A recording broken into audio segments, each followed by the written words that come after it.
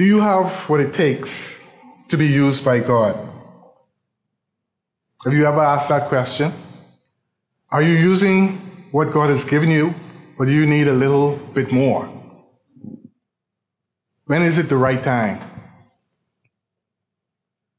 As members of God's family and subjects in His kingdom, soldiers in His army, we gather together in settings such as this to communally worship God, to be enriched with His Word, and to prepare ourselves for service as we face a world that at times ignores God or even demonizes Him. What do we need in order to serve God?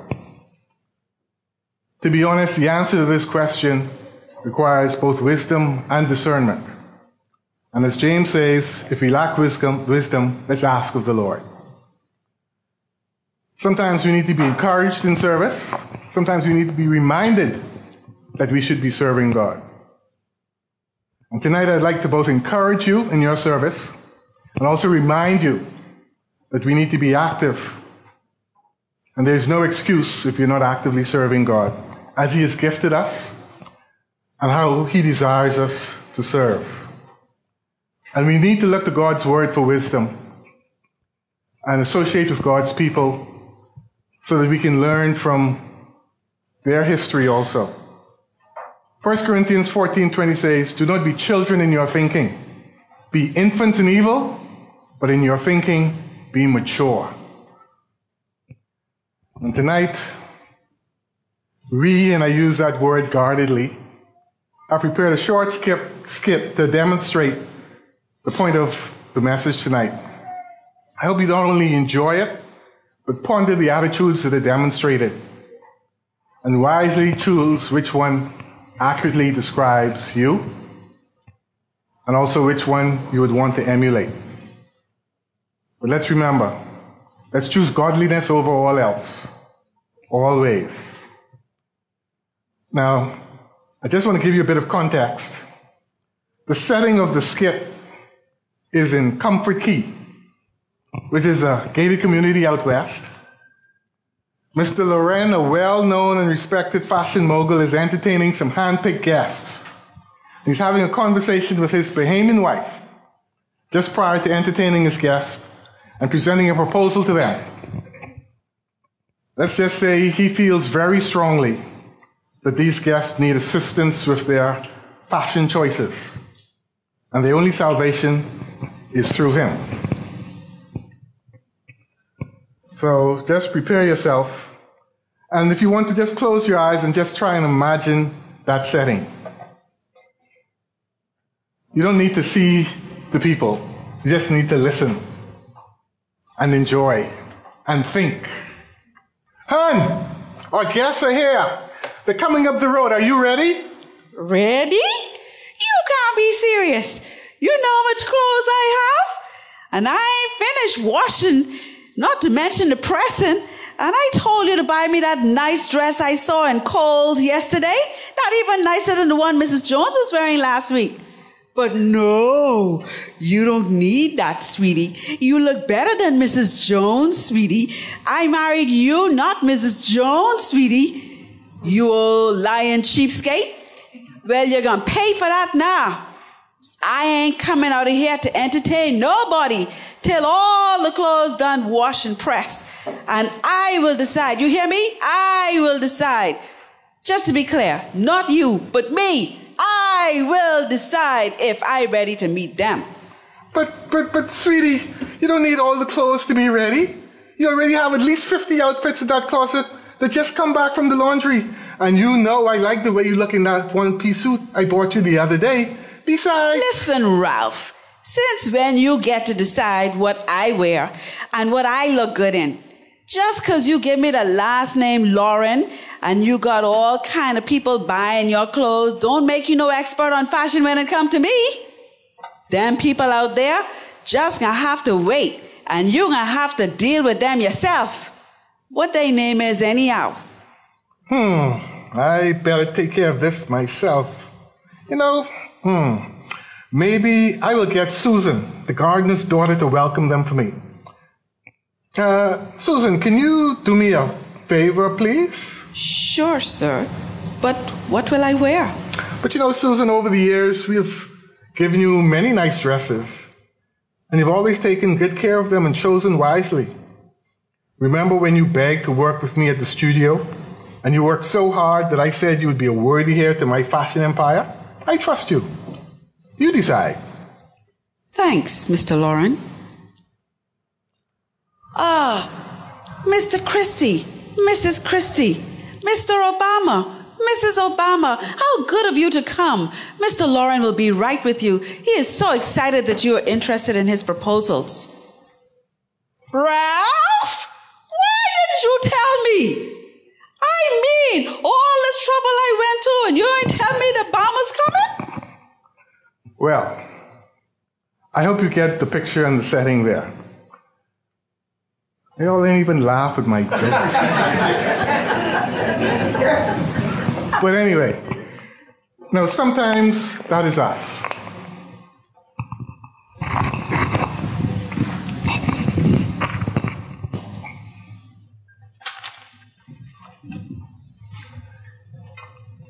Mrs. Loren sounds pretty ridiculous, doesn't she? All the clothes, she's got hundreds of clothes, and all of them have to be ready before she can come out and meet the guests, before she can do what her husband needs her to do. Sometimes that's us. Everything has to be in place. Absolutely everything has to be in place. And we decide when we serve the Lord, the circumstances under which we serve the Lord. You know, we have to be able to quote a scripture for every problem that there is. We have to be able to speak like Pastor Lee or pray like Pastor Arnett or have to have gone to seminary, have enough money so that we could survive persecution, whatever it is. Everything has to be in place before we can do what the Lord requires of us. In 2 Corinthians 4:9, Paul throws a bit of a pity party. Brief, because we don't know all of the words, but he talks about the thorn in his flesh. And then he pleads with God to take away the thorn. And think of that as any obstacle in our life. Anything that's stopping us from serving, and serving wholeheartedly. It could be we don't think we have enough time, or we're too sick, we're too old, or we're too young, we don't know enough. We know too much, so we can't do that, because we're overqualified for that particular job. That's stopping us from using whatever gift God has given us. And we're determining which gift we're going to use. And I decide, man, I need to use Anton's gift. I got to sing. Or I have to use Nathan's gift. He's great with computers and techie stuff. And God has given me He's given me a particular gift. And the gift may just be serving. Serving wherever serving is necessary. But no, I need to have all of these other things before I can serve God. And they're the obstacle. They could be the thorn in my flesh. But after Paul is finished pleading with God to take away this thorn, this obstacle, whatever it is, what does God say? My grace is sufficient for you. I have given you whatever you need to serve me where I want you, how I want you, and when I want you.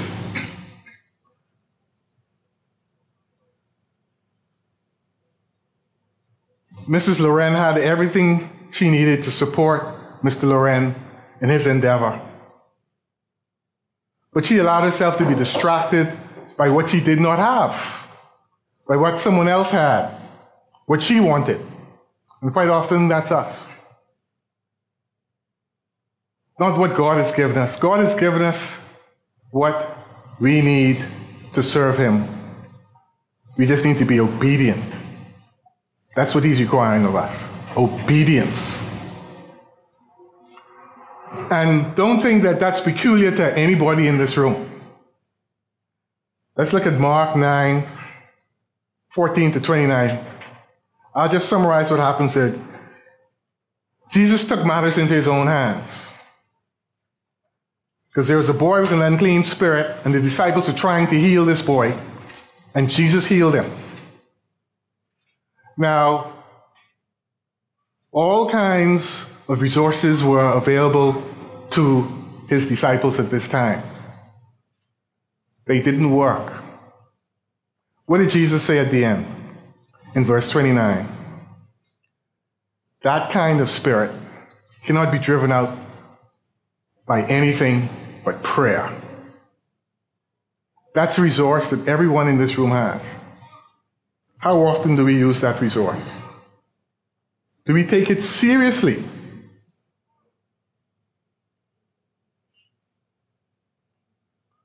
The person who can do nothing else but pray, because they may be bedridden, they may be poverty-stricken,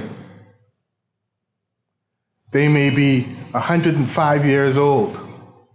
That may be the only thing that they are able to do. That ministry is just as important as a pastor in Calvary Bible Church or a televangelist, because that is what God has given them to do. If we need to clean the latrines because people are coming to Calvary Bible Church and they need to use them, we do that. Because I've been to seminary, not that I have, but because someone's been to seminary doesn't stop them from serving the Lord wherever the Lord puts them. And there are times that we are humbled so the Lord can be glorified. And we need to recognize those times. We need to be wise and discerning of the will of the Lord, so that we know his will, and just as importantly, we need to be obedient to it. He gives us the tools so we can walk in obedience, so that we can be successful in accomplishing his will. But be sure of one thing: his will be accomplished with or without our help. It's a privilege to serve the King.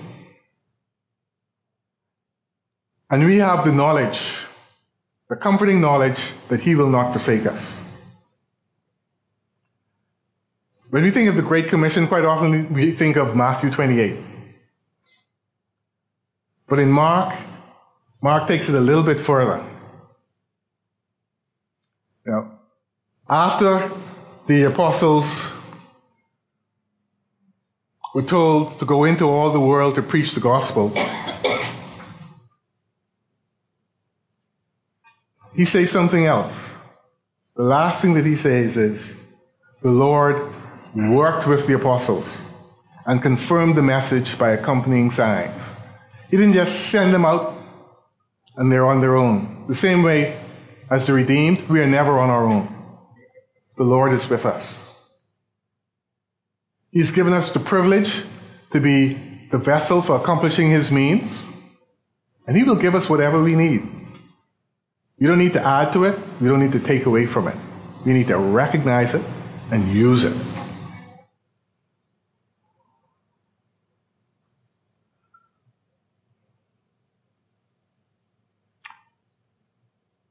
Let's look at Romans 12:1. I appeal to you, therefore, brothers, by the mercies of God, to present your bodies as a living sacrifice, holy and acceptable to God, which is your spiritual worship. Do not be conformed to this world, but be transformed by the renewal of your mind, that by testing you may discern what is the will of God, what is good and acceptable and perfect.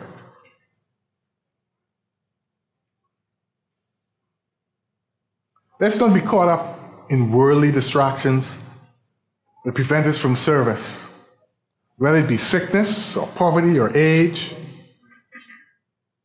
It can even be comfort. One of the greatest challenges to the church in the West is how comfortable we are. We have money and we can give so that someone else can serve. We really don't have to struggle to come to a service like this. No one's going to arrest us. No one's going to kill us or burn us. We have great freedom. And quite often we abuse it because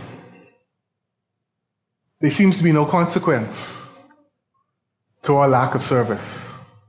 Whether we wake up and serve God or we don't, life is still good, relatively speaking. And quite often we do nothing as a result of that. But again, that's between us and God. Is God pleased with our service? Ask ourselves that question every morning when we wake up and we think back about our day. Has God been pleased with our service? And if we can answer in the affirmative, honestly, after really examining ourselves, that's great. But if we found one thing,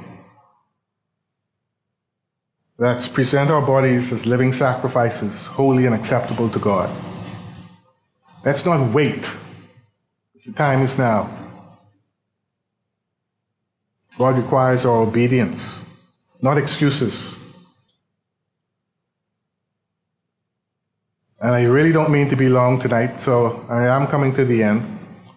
But a very familiar verse, 1 Corinthians 13, 1-8. And there's a wonderful application here. Something that we need to remember. If I speak in the tongues of men and of angels, but have not love, I am a noisy gong or a clanging cymbal. And if I have prophetic powers, and understand all mysteries and all knowledge, and if I have all faith, so as to remove mountains, but have not love, I am nothing. If I give away all I have, and if I deliver up my body to be burned, but have not love, I gain nothing. Love is patient and kind. Love does not envy or boast. It is not arrogant or rude. It does not insist on its own way. It is not irritable or resentful. It does not rejoice at wrongdoing, but rejoices with the truth. Love bears all things, believes all things, hopes all things, endures all things. Love never ends. Love never ends. As for prophecies, they will pass away. As for tongues, they will cease. As for knowledge, it will pass away. But going back, love never ends. As God's children, as we were told this morning, we all have a gift, at least one. But if we don't have the fruit of the Spirit, we don't have love, that is nothing. We are nothing. We can amass great fortunes. We can go to as many seminaries as we wish, have all kinds of knowledge, preach all kinds of things. We can have all the trappings of godliness. But if the love of God is not present in us, we are severely lacking. And actually, we run the risk of being nothing. So I'd like to leave you with this. Love God. Seek God. Desire to praise Him, to worship Him, and glorify Him with every fiber of your being. And we will always be ready for His service. For indeed, His grace is sufficient for our needs. Let's just close in prayer. Father, we thank you for your word. Father, we pray that as we present ourselves in your service, that you would find us acceptable in your sight, O Lord. Lord, don't allow us to be distracted by the enemy, for he is busy.